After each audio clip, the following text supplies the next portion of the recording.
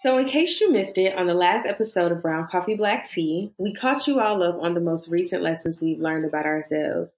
We laughed and cried, but just a little bit. But in the end, we're still counting it all joy. So take a listen and grow through it with us. Stay tuned for episode 15. It is on the way.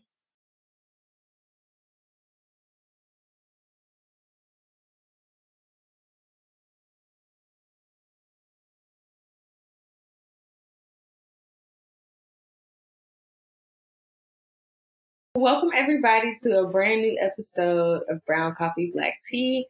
It is your girl Ty. And it's your girl Sabria checking in.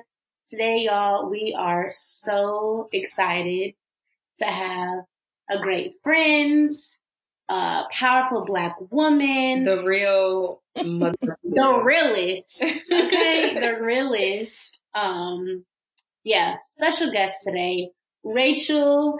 Checking in on the ones and twos. Hi. Hey, girl. So, we know who you are. We follow you. We're friends. We know the powerful stuff that you have to say, but our listeners do not. So tell the listeners who you are. Yeah. Okay. So my name is Rachel. I'm in school right now. I'm a student. I'm just a person who has a lot of opinions and puts them on the internet. That's pretty much the intro. All right. So speaking on like everything that has been going on the internet, everything that's going on around us, how have you been?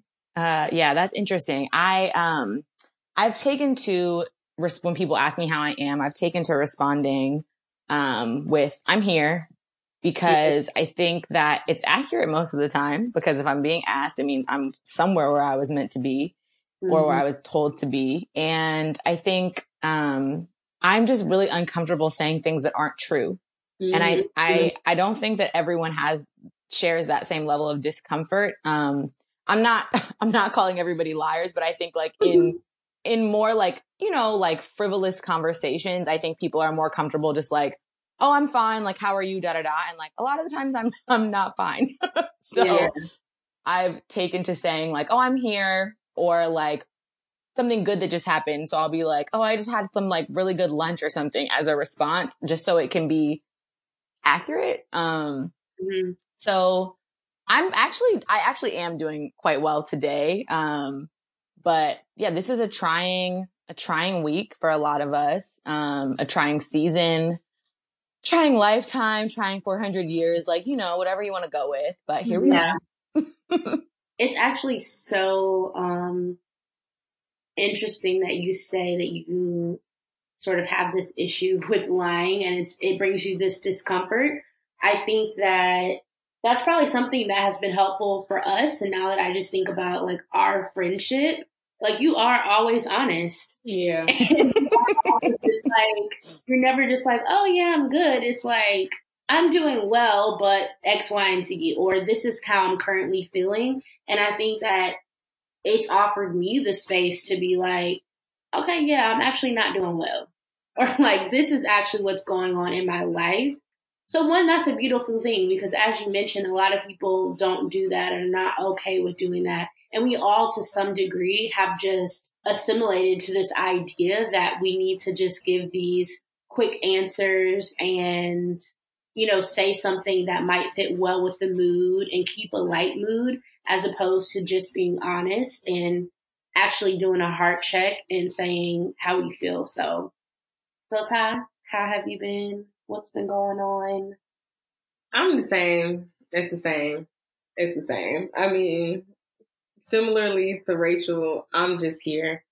I, at this point, am just very overwhelmed with many different facets of my life right now.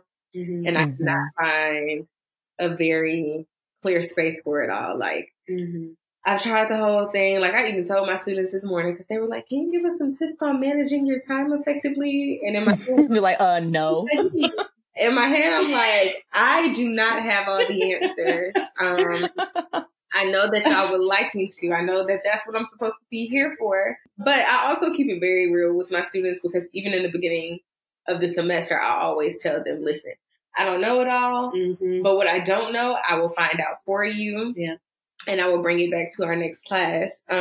Which is actually the type of professor that we all needed. Yeah. And I was just about to say that. Yes, come on with this teacher-professor tie. Listen, I don't even be in here trying to act like I know it all because I know that what I've learned is also limited. I know that I have not seen, every single aspect of public health that I'm supposed to be teaching about, especially because the class is a very intro-level class. So yeah, I am not that professor whatsoever. But they were asking me how to manage time effectively. And I didn't lie to them. I told them what I've been doing. Now, I just didn't say whether it's been working or not for me.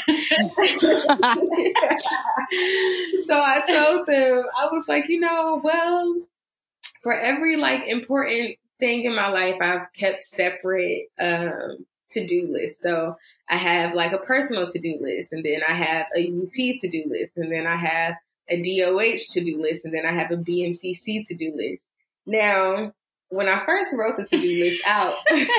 Give us the truth. When I first wrote it out, it felt really good. I was like, oh, yeah, now I can clearly see what I have to do. But it didn't help for long. It was one of those things where you kind of do it and you feel like a little bit of satisfaction because you did something which was write out what you needed to do. Yeah. And then... yeah, it still hasn't really helped me a lot. I still feel very bogged down and overwhelmed. I also think a lot of it is because I'm currently working on a COVID response team that is also very unorganized. I can't even call it unorganized because there's a lot going on around COVID in New York City. But it is just, I'll call it chaotic. Organized chaos, I guess. Yeah. That just really doesn't fit well with the type of person that I am. The type of would you call that a type A person? A person who needs to be structure and to be organized. Is that a type A person? I would say categorized. Okay. People that like structure, this has been a rough 6 to 7 months. Yeah. This is not what we ordered.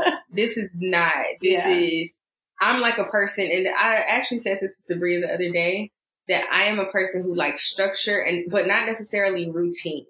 So I don't necessarily like a daily routine. I just need you need some constraints around your time. The boundaries to be set, but some flow. Yeah. Because if not, even my therapist said the other day, she was like, you don't do well when people back you into a corner. And I said, absolutely not. I do not do that. So this is what I feel like. I feel like my back is against the wall and at any minute. But enough about me. How are you? I am doing well. I also share a lot of the sentiments that you both have described. This past week, I think, felt a little crazy because I'm also juggling a lot of different activities, opportunities, and I'm trying to just figure out how to organize it all and balance it in some way. One thing that has definitely come up for me, and I was talking to my dad and aunt because I went out to the farm to go see them, and I had a mini breakdown in the car. I can't even really call it a breakdown. It was more of just I allowed my body to release the emotions that it needed to finally release. That's so good. I had just been holding it all in, and so talking to my dad on his birthday, actually, I'm rushing. I had all these plans to get out there early. I'm going to take donuts, whatever. None of that happened. So I'm calling him I'm on the way. And he's like, calm down. It's serious. And I don't even really care about my birthday. It's okay. But anyways, I realized that I have just been saying yes to so many things. And even when I know that I don't necessarily have the time to dedicate to them. And it's I want to, and they're exciting opportunities. And it's also, a lot of it has been things that I can work on with friends or colleagues that I really connect with, but I just haven't been saying no enough. And so I think that emotional release was really me also acknowledging that, like, you got to do better about setting these boundaries professionally as well. I think I talked on the last episode about personal boundaries and how I give and show love, but like, I've been doing a lot. I've been doing a lot of work, and it also doesn't help. And I think last week I saw that when you feel like you're giving your all and you're, trying to do things on time, and you see other people kind of going at their own pace. And that's how the latter half of the week was. I have been rushing and stressing and trying to get out these emails. And people were really like, I'm going to get to that when I feel like it. Right. So for me, I'm just like, okay, none of this is actually that serious. I can breathe and actually give myself space and time to prioritize what is really necessary. And yeah, just say no, honestly. It's very difficult at times, but I'm working on it. Nonetheless, doing well. It's been fun to be home and in the South. I'm so glad to hear that. Yeah, I think it has been good overall. It's very white, so I'll just say that. And we were mentioning that to you earlier. We really didn't realize, I think, the climate that exists here in Auburn and Oklahoma. Right. And part of me also just like, did we not realize it, or just have we not been here for the amount of time? Because I think part of it is that we haven't been here for the amount of time, but we're also older. You know what I mean? Like, so we come to like know a little more than we did when we left here 9 and 10 years ago. Yeah. I think it's a combination. Go ahead, Rick. I was just about to say that, like, it's probably all of the above, right? Like, it's been the better part of a decade in terms of your own personal development as individuals. The cities have changed over the time that you've been gone. And also, like, we are in a different climate than we were in a decade ago. Yeah. Just like the socio-political climate is just different. And you guys also left and were in like very big, fairly liberal places. Yeah. And I don't know the political climates of the cities that you're in, but like DC, New York, like those are very specific places, even though, Lord have mercy, DC is the seat of the nation's capital, blah, blah, blah. But like the people that we kick it with in DC are not that. Right. That is very true. And thinking back to in high school, like it was just different. It was just different. In high school, everyone talks to everyone. You know who you're not going to speak to. Which families actually don't like fuck with Black people, But I think coming back now, it's been interesting to have conversations, even with people that have lived here, from high school and are adults now, have kids and are still here. Like Ty and I had a conversation with someone recently, someone that I went to high school with, and she was just saying how like it has been very white to her, but definitely during this time, it's really, she said, a lot of people just feel so bold and like they say whatever they want to kids. And yeah, she just said it's gotten really bad, lately. So also, like, white people just be moving differently down here. Where were we when like this car, we were in Tiger Town and this car like just rolled through the parking lot. They were white people, just rolled through the parking lot, like stared us in the face. Oh yeah. And then so like weird. Just turned around and like left the parking lot. Oh, we're just out here with intimidation tactics. They just move a little differently down here because there was no reason for that incident to have occurred at all. Yeah. It was very weird. It was weird. It's funny that you say that because yesterday, so I'm in the suburbs of Philadelphia right now. I'm at my mother's house and I went on a 7-ish, a little over 7-mile walk yesterday. Wow. And that's part of why I said, normally I just say, I'm here, which is a triumphant statement as far as I'm concerned. But today I'm like doing well because walking is like, oh my gosh, I love it. It makes me feel so good, whatever, So I went on a really long walk yesterday. And I called my mom from part of my walk and I was like, okay, I made it to the part of the suburbs where I like probably need to turn around, because where her house is situated, you know, not that everyone has exactly the same opinion, but it's like a pretty diverse cul-de-sac, like little neighborhood. And, I made it to the part of the township where it was like, okay, you are the only Black person. Even the cars that are driving past, there are like barely any Black people in them.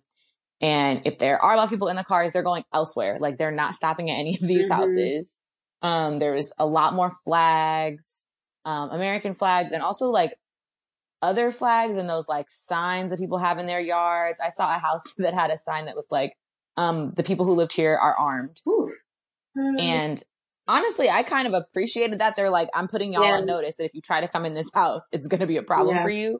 But a white guy in a pickup truck honked at me and then waved. And I was like, oh, I got to go. Never mind. I was like, this is over. I'm turning around. That, like, even saying that we're over here on the other side, like, ooh. And like, what if he was just a white guy in a pickup truck waving? But it's just...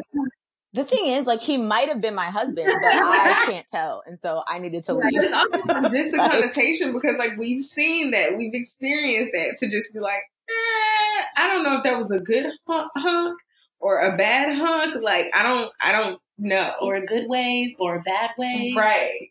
Do you want me out? Or like a taunting wave. Like, yeah, like, is this some like, I needed to go. Yeah. And then some other man, he didn't honk, but like we made eye contact and similar thing. I was like, okay, I'm turning around. It's fine. Y'all got it. And it did not ruin my walk, whatever. And I'm an adult, so I felt okay. And it was daylight, you know, all of that. My phone was charged. It was fine. But I think like if I had been, you know, the last time I lived here, I was in high school, similar to what y'all are talking about. And I would, first of all, my mom probably would have been like, don't go over there. But also I would have been way more uncomfortable. And I'm like, only a couple minutes from my house. You know what I mean? Like 7 miles walking. I was like, you know, twisting and turning through neighborhoods. That's not far from where I live at all. So it's just interesting. Like, yeah, we're living in an interesting time. I guess I think that that's true of every time, to be honest, but we're alive in this one. So that's, yeah. I keep thinking, and probably this is a thought that crosses my mind every day, just like how this will be documented in history books. Where do you even start, honestly? People joking like, oh, it was the chicken sandwich from Popeyes. Yeah. That kicked off. Like, where do you even start in talking about this time and all that has happened, from politics to police brutality to climate change? Like, yeah, no, there's so much to start. I said the other day to my mom, I'm not about to say it poetically, but after I made the statement that I'm about to make, she was like, well, that sounds like a poem. But I said something along the lines of like, people need their like plastic cup from Amazon to come the next day and like, don't realize that like, that's a hurricane. Like the reason, part of why we're in these situations, because we were talking about flooding, it's all connected. Like it's not just, these aren't separate issues, right? So like mass corporation commercialization of things, like we need our package to show up at our doorstep 3 hours after we order it. Like islands are underwater and hurricanes are happening in places hurricanes never happened before. And like list goes on and on and on. And I think there's a lack of public awareness that these are not disparate issues. They're the same. They're the same issue. It's interesting that you say that, because me and Sabrina have been having a lot of conversation around like how there's a disconnect with people in terms of how like we can see the inequities in our own cultures and the inequities that are happening against us. But it is so hard for us to connect those things to everything that happens around the world. Whether that is environment and whether it is a different marginalized group. I think sometimes people tend to forget how these things are connected.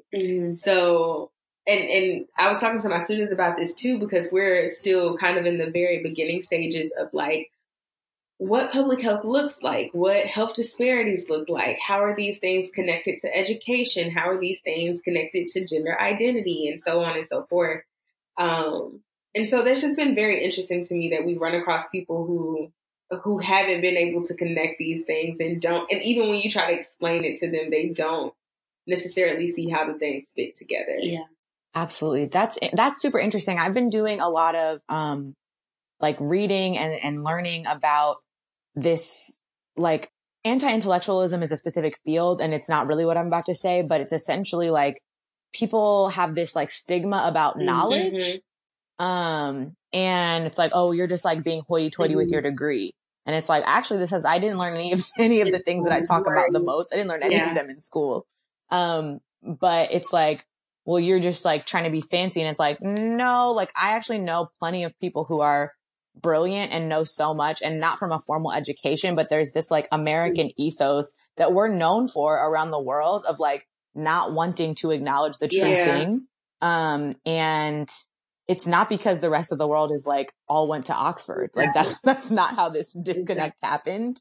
But I think it must be wrapped up in this like American individualism, like I'm the best type feeling that is really, I think, quite dangerous. And I've been sort of grappling with the way that the internet is enabling me and a bunch of my peers to sort of like figure out, to your point, Ty, like what is going on in other parts of the world? Like how are we connected? Like what does that ecosystem look like? Because although there have been trying times in the past, this is, you know, the way that globalization is working. Like we are more connected now than we ever have been.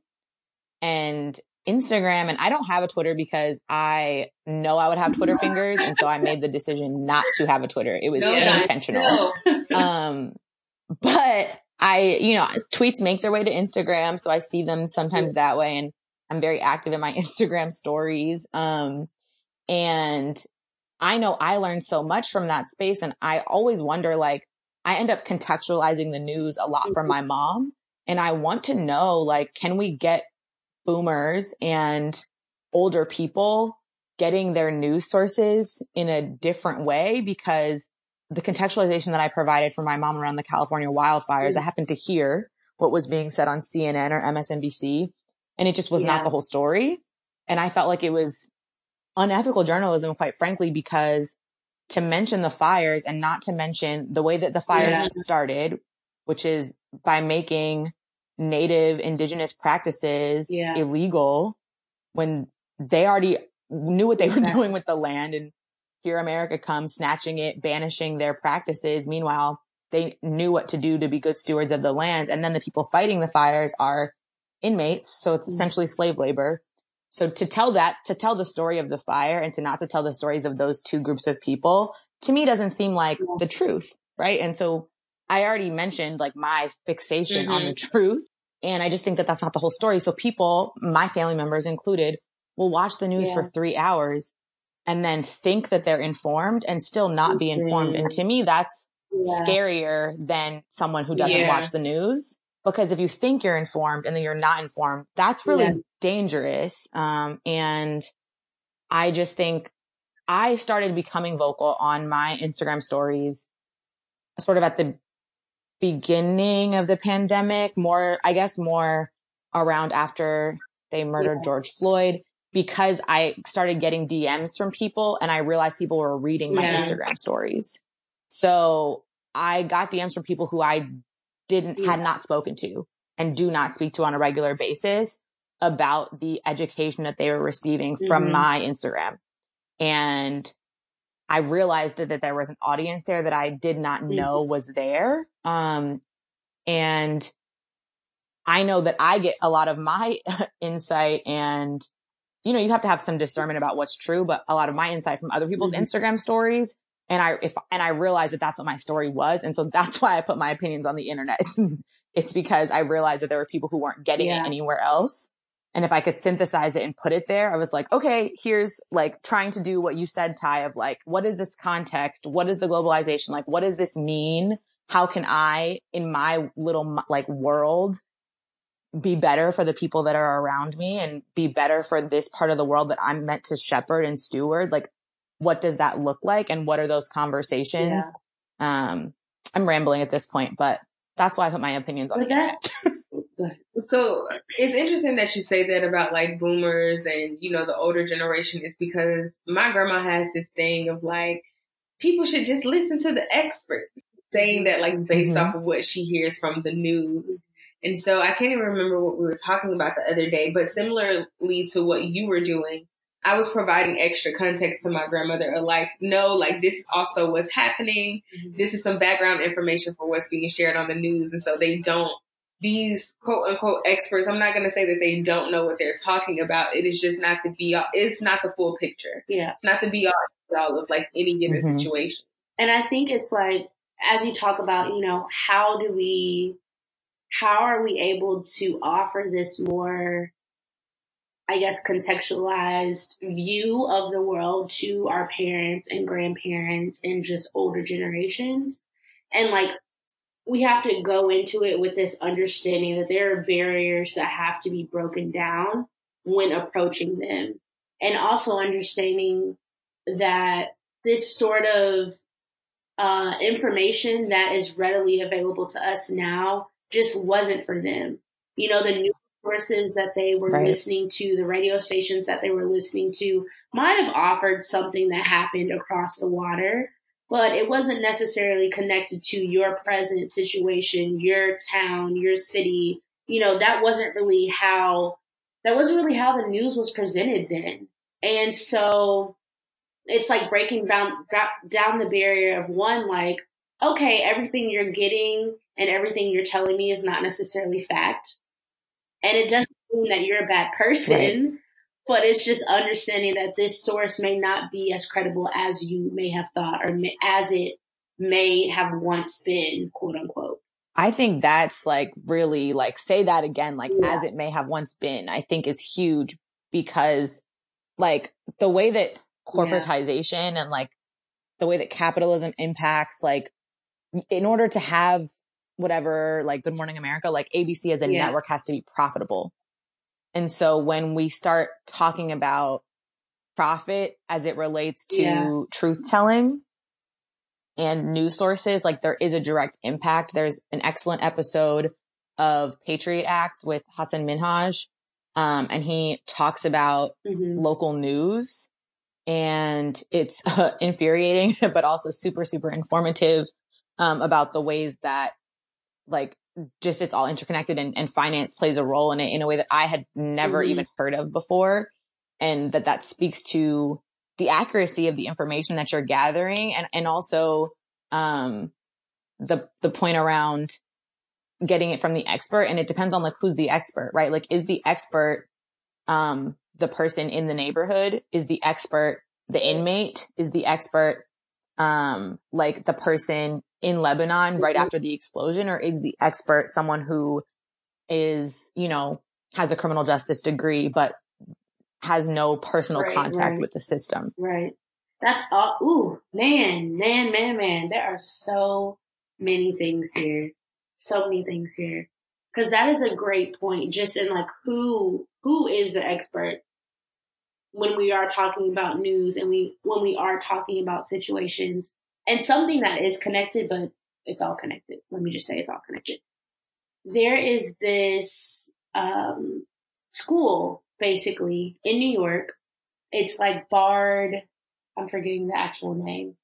Basically connected to Columbia in some way. They're professors at Columbia University that teach at this school.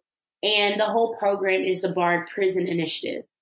So essentially, those that have been incarcerated have an opportunity to take public health classes and actually earn a degree to then go on once they are released. And in hopes that they are released, they're able to go on to pursue more schooling, to actually reintegrate into society, you know, to live full lives.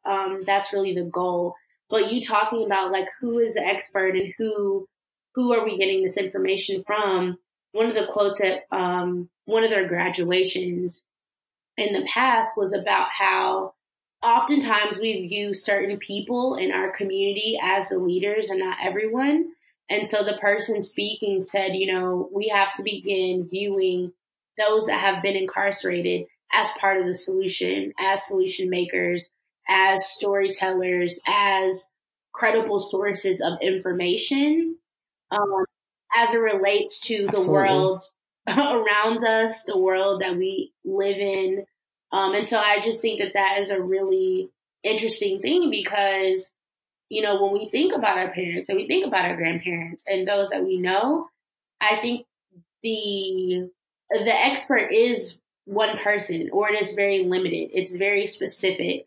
And there's not always this lens that allows others to be present and allows others to be a part of those conversations, or allows others to really offer knowledgeable and credible advice to these situations that they may be looking into. So many thoughts, but I think it is interesting. I think about my own Instagram page as well. Like, who am I treating as the expert or the key storyteller or the key person to provide me with my news? And so I've been trying to sort of expand to include more global resources. So I actually know, you know, what is happening in other countries. How is this, you know, comparable to what's happening in the United States? Because so many things, when you actually start to look at it, mirror each other, as we know. I think the idea that you are being intentional about your Instagram following, I think it's something that, like, I don't know, probably my parents and my aunts and uncles and stuff would probably like laugh because they don't have the same. Well, my mama got an Instagram during quarantine, y'all, but she like doesn't use it. My aunt peer pressured her into getting one, I think, because she was like, you need to come like my plant photos. And so now she has an Instagram. But you know, it's not their, understanding of Instagram is different. The same way that, quite frankly, my understanding of like TikTok is not the same understanding that a 17-year-old has of TikTok. Just because of my lived experiences and access and all of that. And so I think I know that there are people in my family who think that I'm uninformed because when they say such and such is going to be on the news at whatever time, it's very clear that I'm not watching.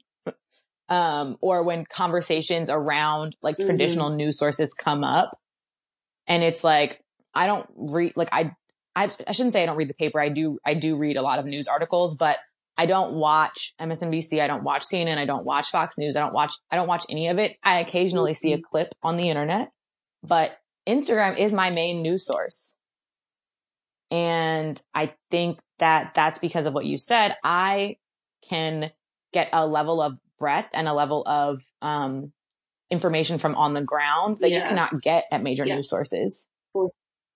That I think is important because to me, like the most, there are some things that like, okay, you probably do need a science degree to tell me about. Like COVID, I don't need to hear about COVID from a person who had COVID. I need to hear about it from a doctor. I think that personal perspectives are important in terms of giving people context. But as far as like, who's going to tell me how I should act? Yeah, I kind of want you to have studied that.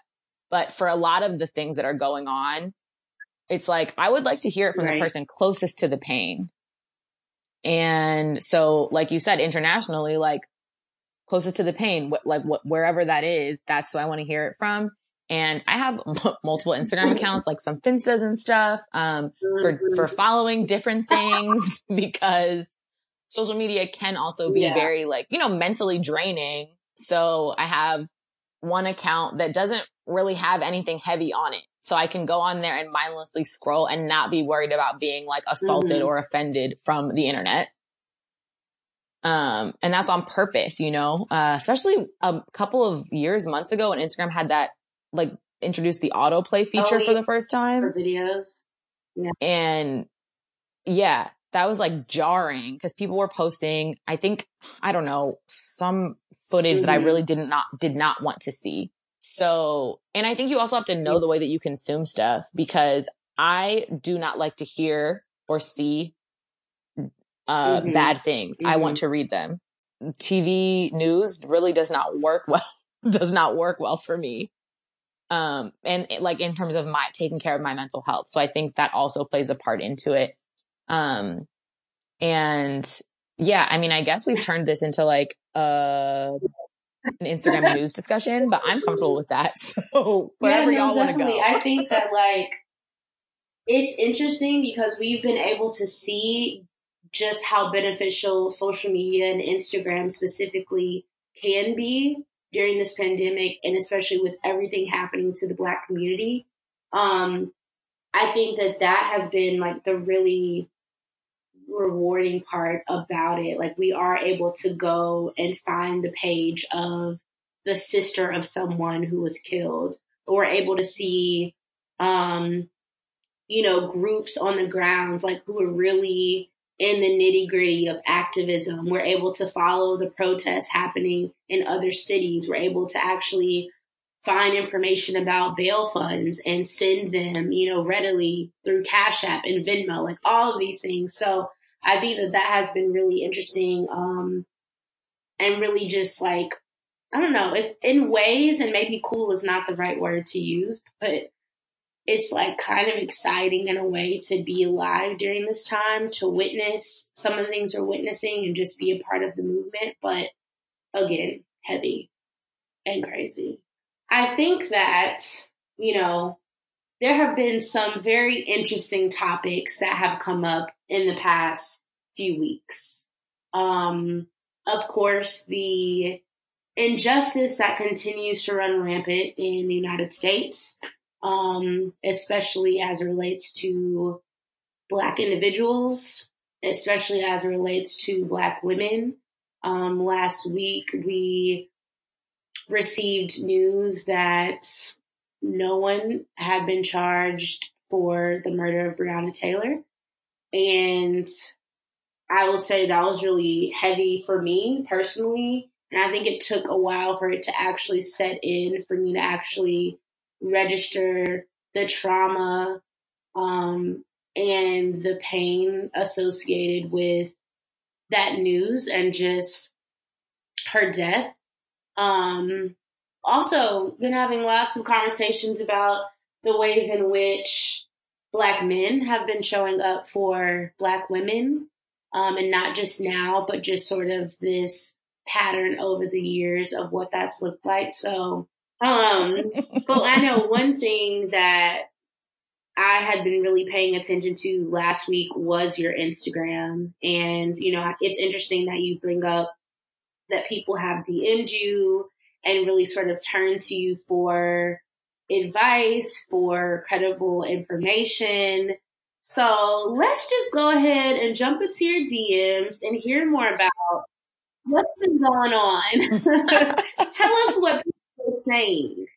Sure. So, okay. So I think that it seems like this is being cleared up on the internet, but just for anyone who's listening who is not clear, the grand jury indictment came back that one of the officers who was involved in the murder, because they call it like shooting, death. I'm like, no, y'all killed her. Was charged with wanton endangerment, which means that he was charged with essentially like stray bullets into a wall because they could have hurt her neighbors. So, and I have basically cataloged that under like the drywall is what he got in trouble for shooting. That is horrifying in ways that I don't honestly know if the English language has the proper terms to categorize how terrible and terrifying that is. It's also, quite frankly, not unexpected or really new information insofar as like how America feels about us.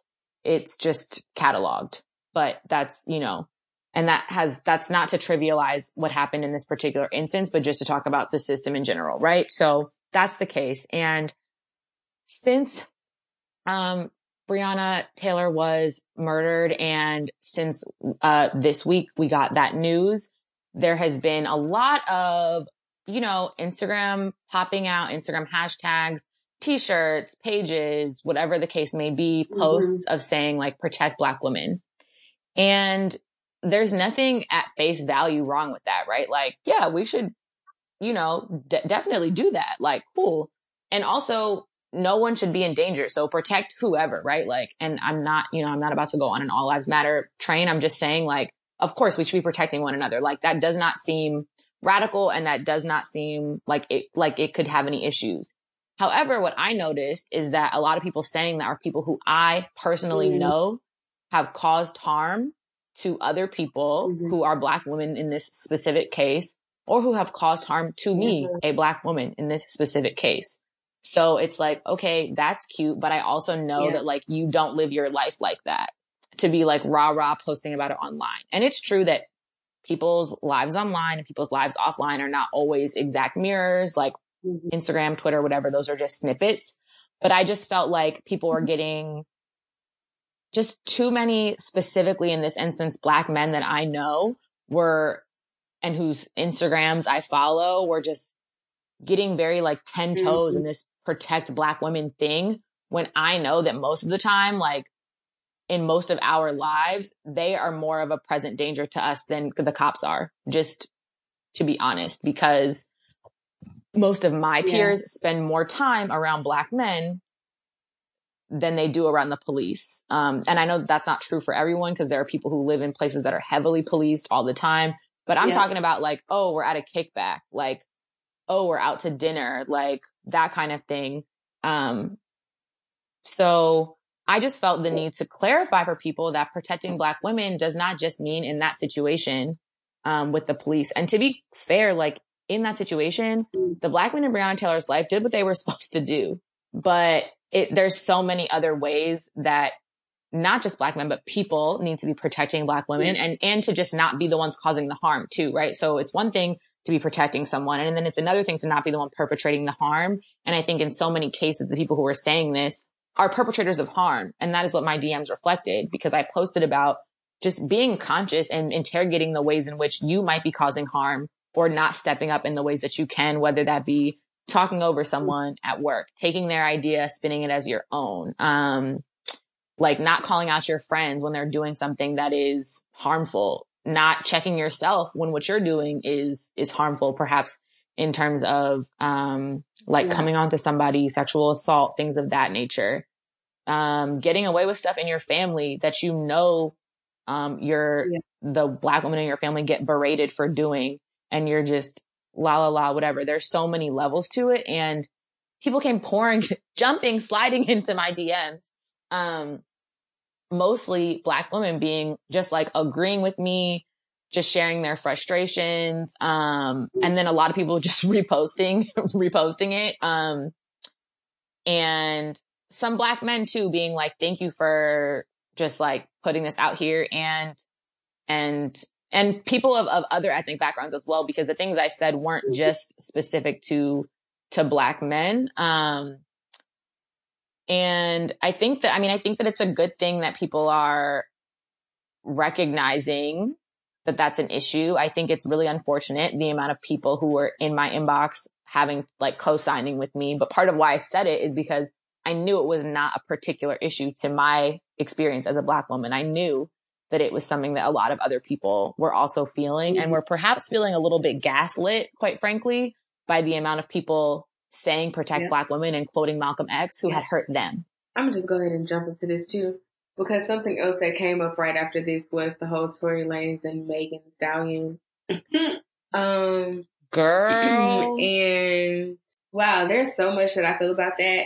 I was talking to my students today about something called confirmation bias. You know, that is basically when you look for everything to confirm your belief, or, you know, you don't pay attention to the whole story.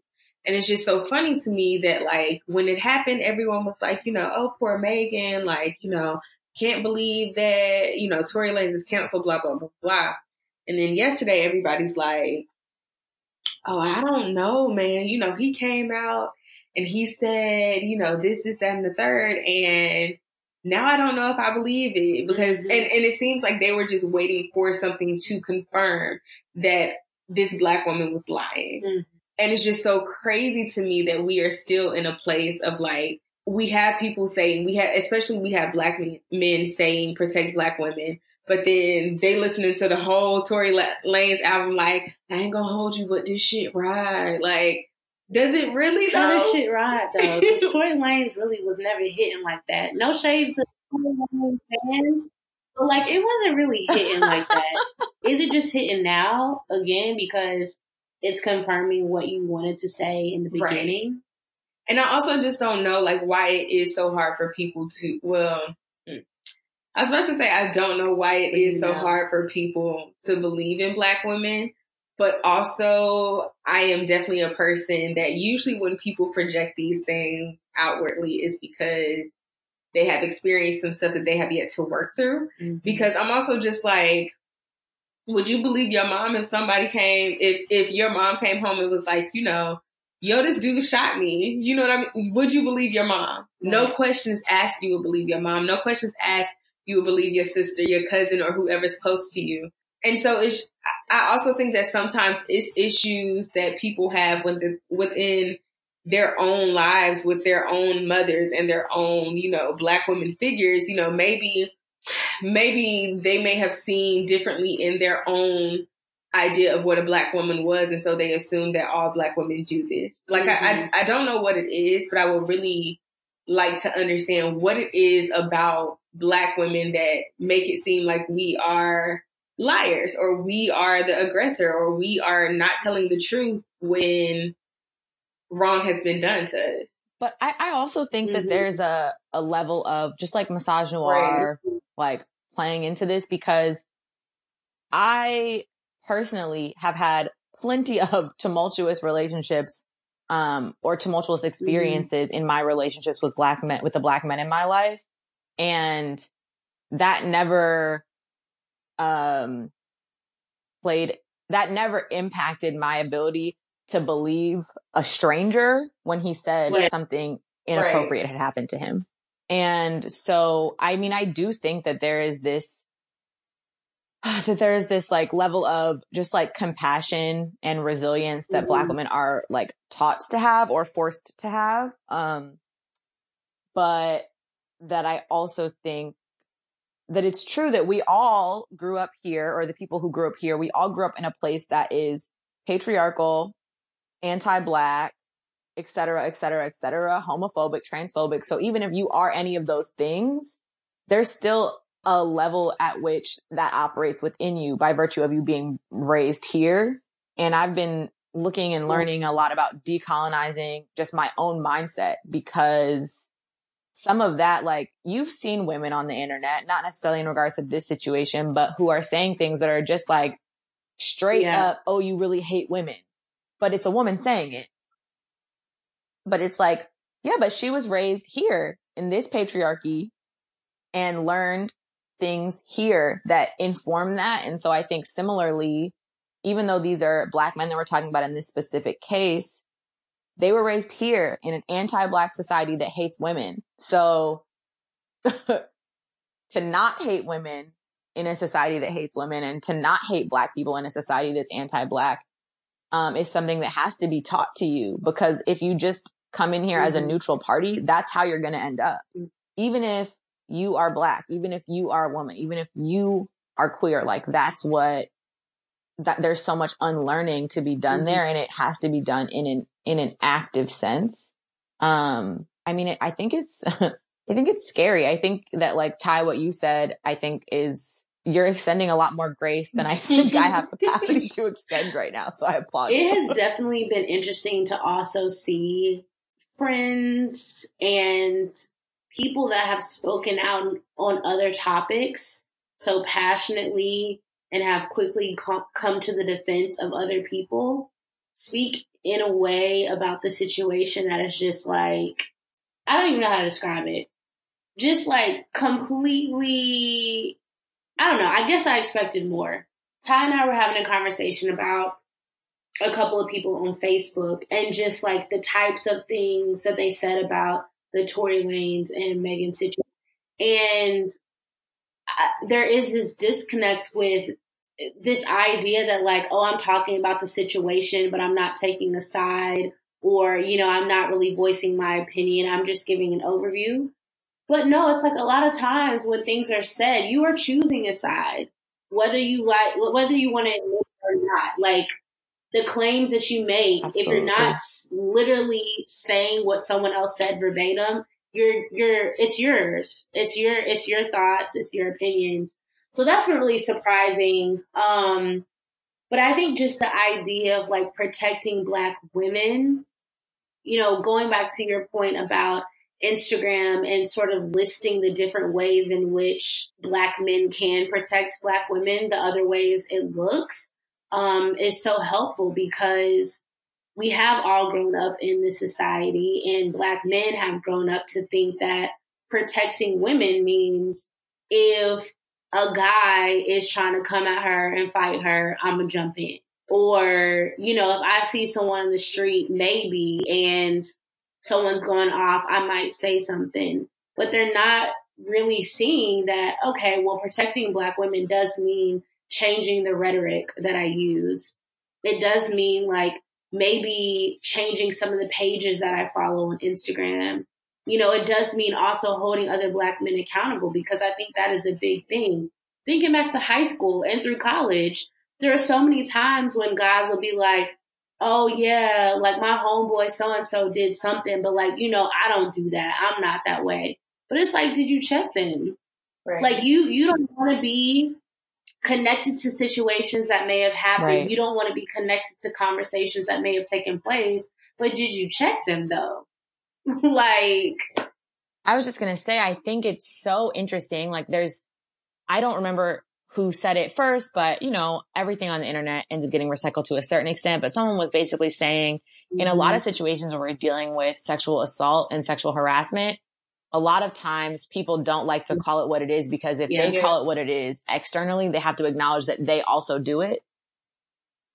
And I think that is so poignant and so true in a number of circumstances, not just ones where you're dealing with sexual assault or sexual harassment, but I think that there is a level of like, well, that's his business, or like, it's not me.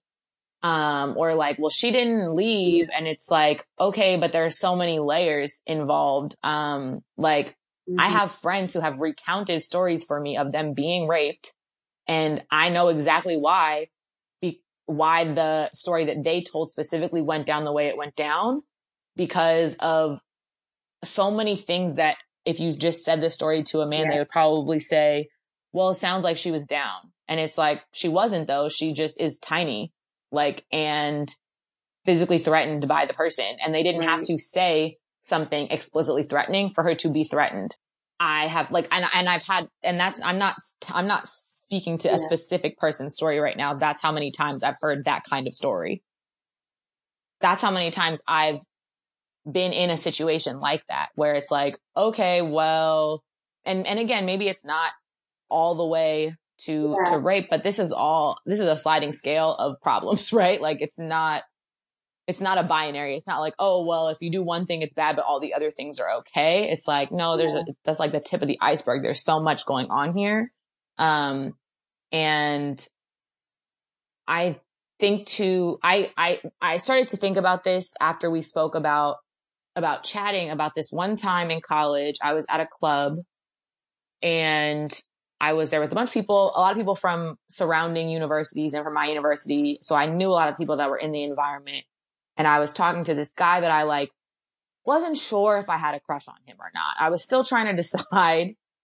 And he was being aggressive in a way that I knew I did not like. It was him, me, and a third guy who I'm still friends with, who I was like, are you not going to step in? Like, are you not going to do anything?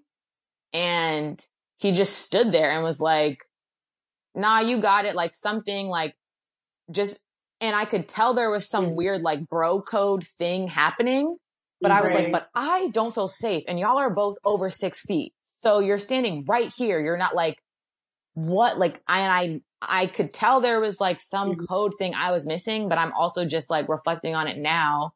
Like, who cares? You know what I mean? Like, I had enough like confidence to say with my words out loud, like, you're not going to do anything, and you still didn't do anything. If that's not a signal that someone needs you to step in, I don't know what is. And then also to think about the ways that impacts Black women, right? Because I still talk to that guy afterwards. Like, I can recount from my experiences with that one man so much like trauma and so many ways that I excused it.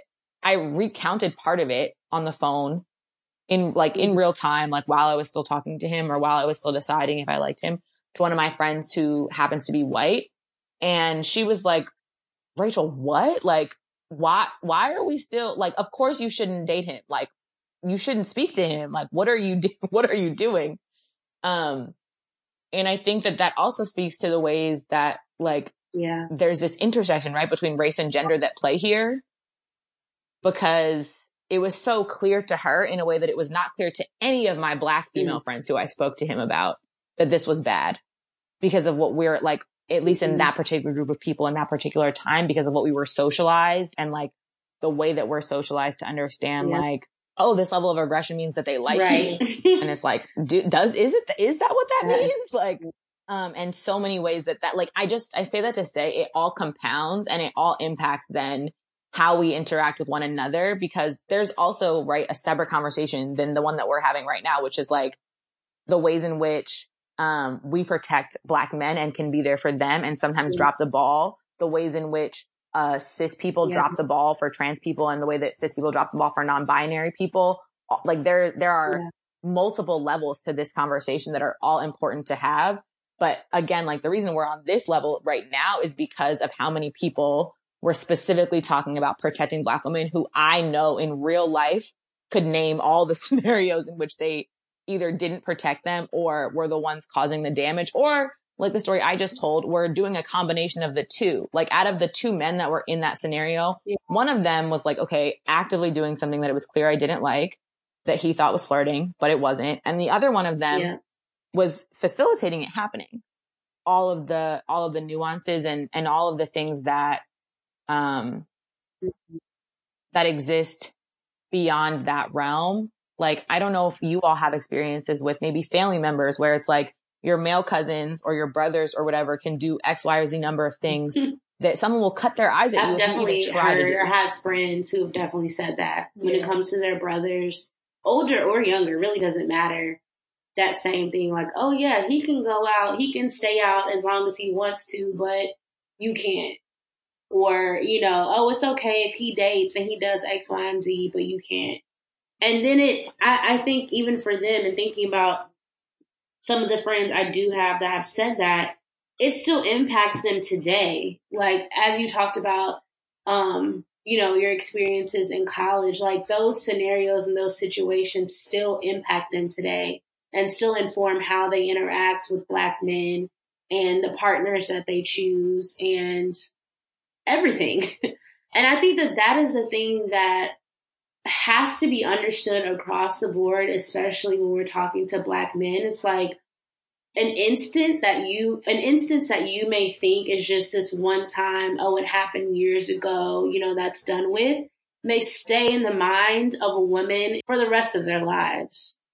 Yes, no, that part, literally say it again, because I'm sure that the two men I'm talking about, if I said this to them, they would be like, what on earth are you talking about? That did not happen. I have no idea. And I can tell you what situations, even if they were, I don't know, like, even if it was like a comment that was made, I can remember situations in which I was present for something and someone said something that was just out the way. They probably would not remember it to this day. But that's something that stays with me or stays with them, or like friends that have had boyfriends and they've received like verbal abuse. Like those things stick with you.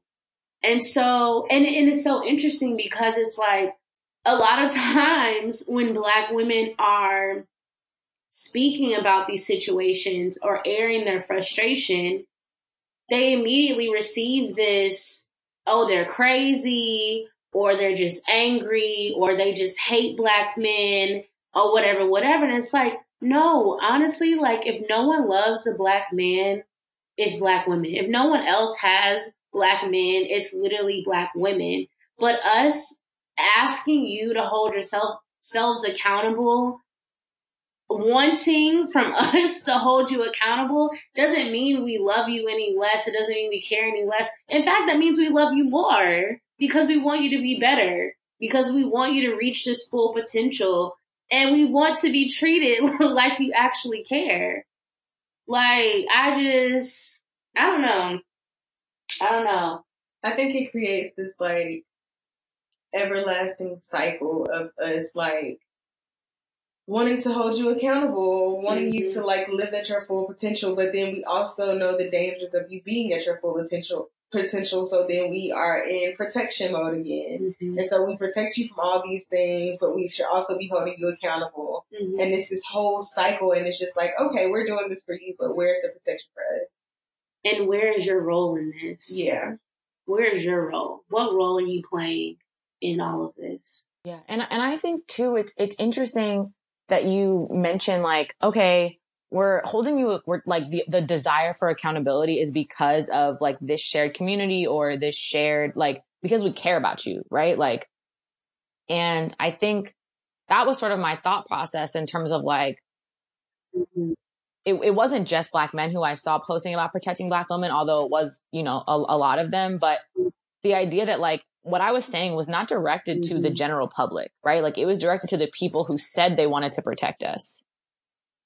And so whether that be like, there were some white guys in my DMs too, like, but who I know like generally care about social justice and racial justice and maybe don't have like, maybe have not implemented it into the fullest extent of their lives in the way that they can.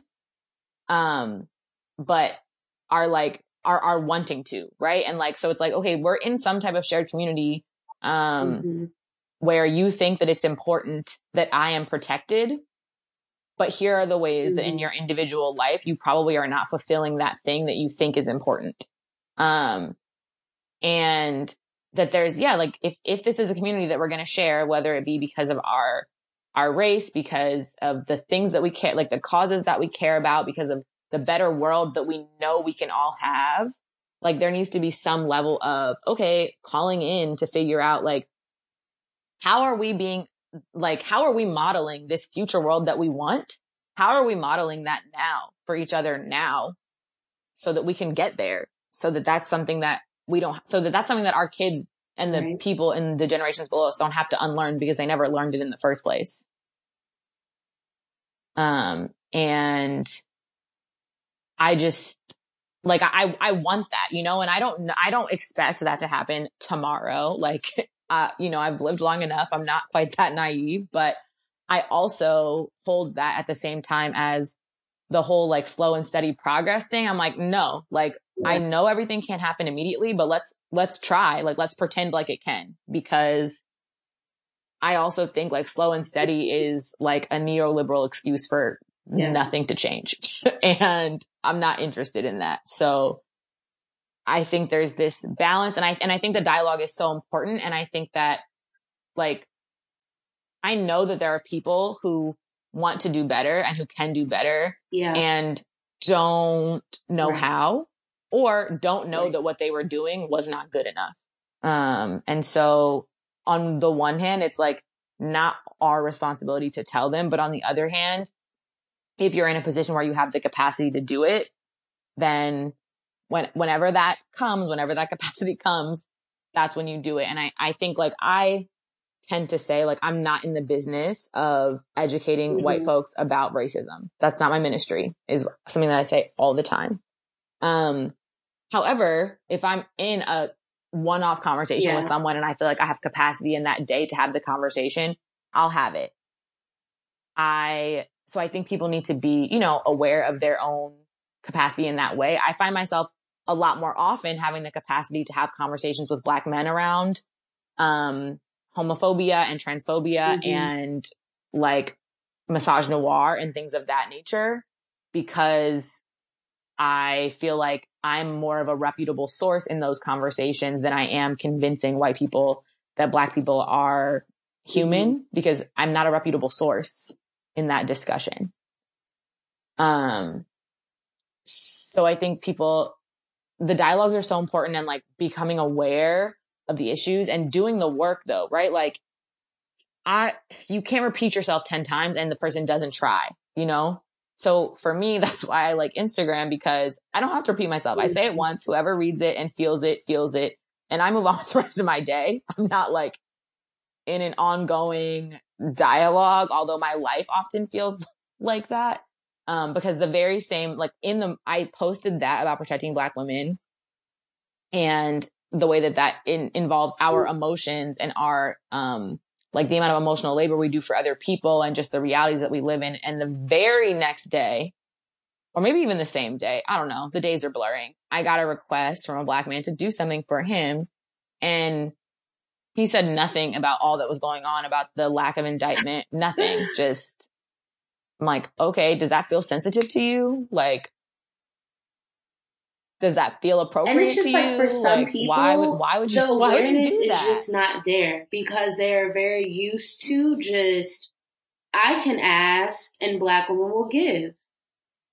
You know, I think that I've definitely talked to people or liked people that have very much been that way. But I think that it's important for us as Black women to also realize, because I've seen this quote, like, Black women are saving the world again, are going to be the ones to save the world. If we save the world, we can do it on our own time. Like, there is no more breaking our necks and breaking our backs and stressing out trying to do this work because it is taxing. And our emotional health, our mental health is always put on the line and put at stake when we are trying to do these things. And so, I don't know, that's something that I like am trying to keep in mind and like honestly just wish for all of my friends that are Black women to just, as you said, like, if you have the space, if you have the time, if you want to offer that advice or give to certain conversations, do it. But if you don't, then don't. Like, and that's just it. It's not on us. It's not just our responsibility to change and to create this change that we want to see. Period. Like, absolutely. And I think I think what I have come to learn, I had a conversation with one of my homegirls a couple days ago because she was really upset by the amount of Black men that reached, like the lack of people reaching out to her, given the news of this week. And she was like, really, because I hit up mad of them after the George Floyd video surfaced. And she was like, and literally none of them have said anything to me, but I've already been hit up 4 times for emotional and intellectual labor. And she was specifically talking about the Black men in her life. And and she did a poll. She was like, okay, how many Black women have heard from Black men? And like I said, I've been directing my messaging about Black women to literally anybody who wants to help me. I don't care what your identity is, because this has to change. But in that specific instance, I was like, I have not heard from any of them, in regards to her poll. But I also told her, I was like, I remember junior year of college when it hit me that, like, as a collective, they do not care. And that is potentially, cynical. However, I think I'm just a realist. And I think that reality is just a little bit darker than a lot of people want it to be. However, that doesn't mean that I don't care about Black men as a whole. And that doesn't mean that there aren't individual Black men that care, right? Like, I'm not trying to cast like a huge blanket controversial statement. I'm just saying, like, on average, in general, in the circles that I travel, in the impact that in what we see in society, right? And so I remember I had gone to a protest. I lost my voice, screaming, shouting about some horrible thing that had happened. And it just hit me because of some scenario that happened on campus. And I was like, okay, cool. There for everybody. I'm going to lean in with Black women and with the people who specifically, put themselves in a position where I know that they are part of my internal community. And, that's what I do now. So like when anything like this happens, it's always Black women, Black femmes, Black non-binary people, who I find the most community in and who I find we check in with one another. And it's not always like, okay, a verdict came down and then we immediately start talking about the verdict, but it's just like, hey sis, like what's going on with you? Like I found this new brand of wine that I like. Just something where we all know why we're talking. You know what I mean? Even if we're not talking about the issue at hand. I said that to my friend and she was like, well, girl, why you didn't tell me 6 years ago? Have me out here looking dumb. But I think that, you know, it depends on what everyone's particular village looks like, right? Like systems and individual villages are not the same. And I just know that y'all ride for me. Like I know that there's a bunch of Black women in my phone who I know if I'm like, okay, this is going awful, who I know I can hit up and who I know will hit me up and have done so and support one another. And so I want more people to hold space for us in that way. But I also know if ain't nobody else going to hold space for us, we're going to hold space for us. And I'm so grateful for that. Like I say all the time, like, I think that the best thing that ever happened to me was being born a Black woman. Like I'm, like, oh, I'm so grateful. Like our legacy, like, is just so sturdy. Like I just don't know what to say. And so many people's liberation is tied up in our liberation and in the work that we've done, as Black women. And when I say Black women, to be clear, like I'm talking about Black trans women and Black cis women. And I just know that like so much of the work that has been done in this country and in other countries where there is a presence of the Black diaspora is in direct relation to the work and the love and the fight and the power that we have. And I'm just glad to be in the number, really. Rounding this thing off, we have talked about a lot.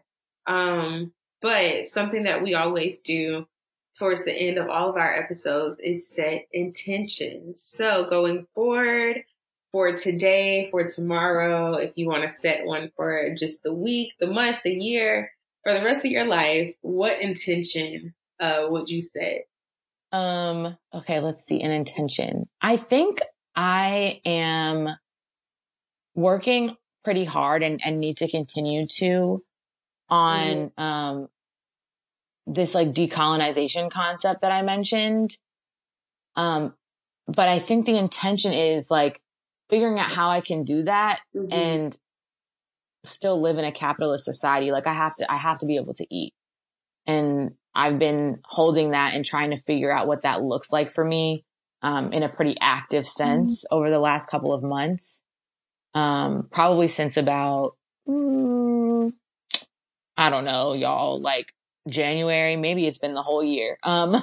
And I don't know that it's ever going to be like a fully finished thought, but just like being intentional about interrogating that and figuring out what that looks like for myself. So I'm still holding that. And that's something I'm definitely still being intentional on. Lead us. Thank you so much for joining us. This has been long overdue. We've been meaning to have this chat and catch up with each other for a really long time. Yes. So thank you for hopping through. Know that we love you so much and are so grateful for you and for your friendship. Cause girl, listen, I just can't wait for the turn up when we can be together again. Oh my gosh. I can use some of that punch right now.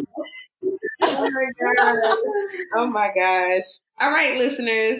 Y'all know what we always say. Being self-aware means absolutely nothing if you are not willing to do the work.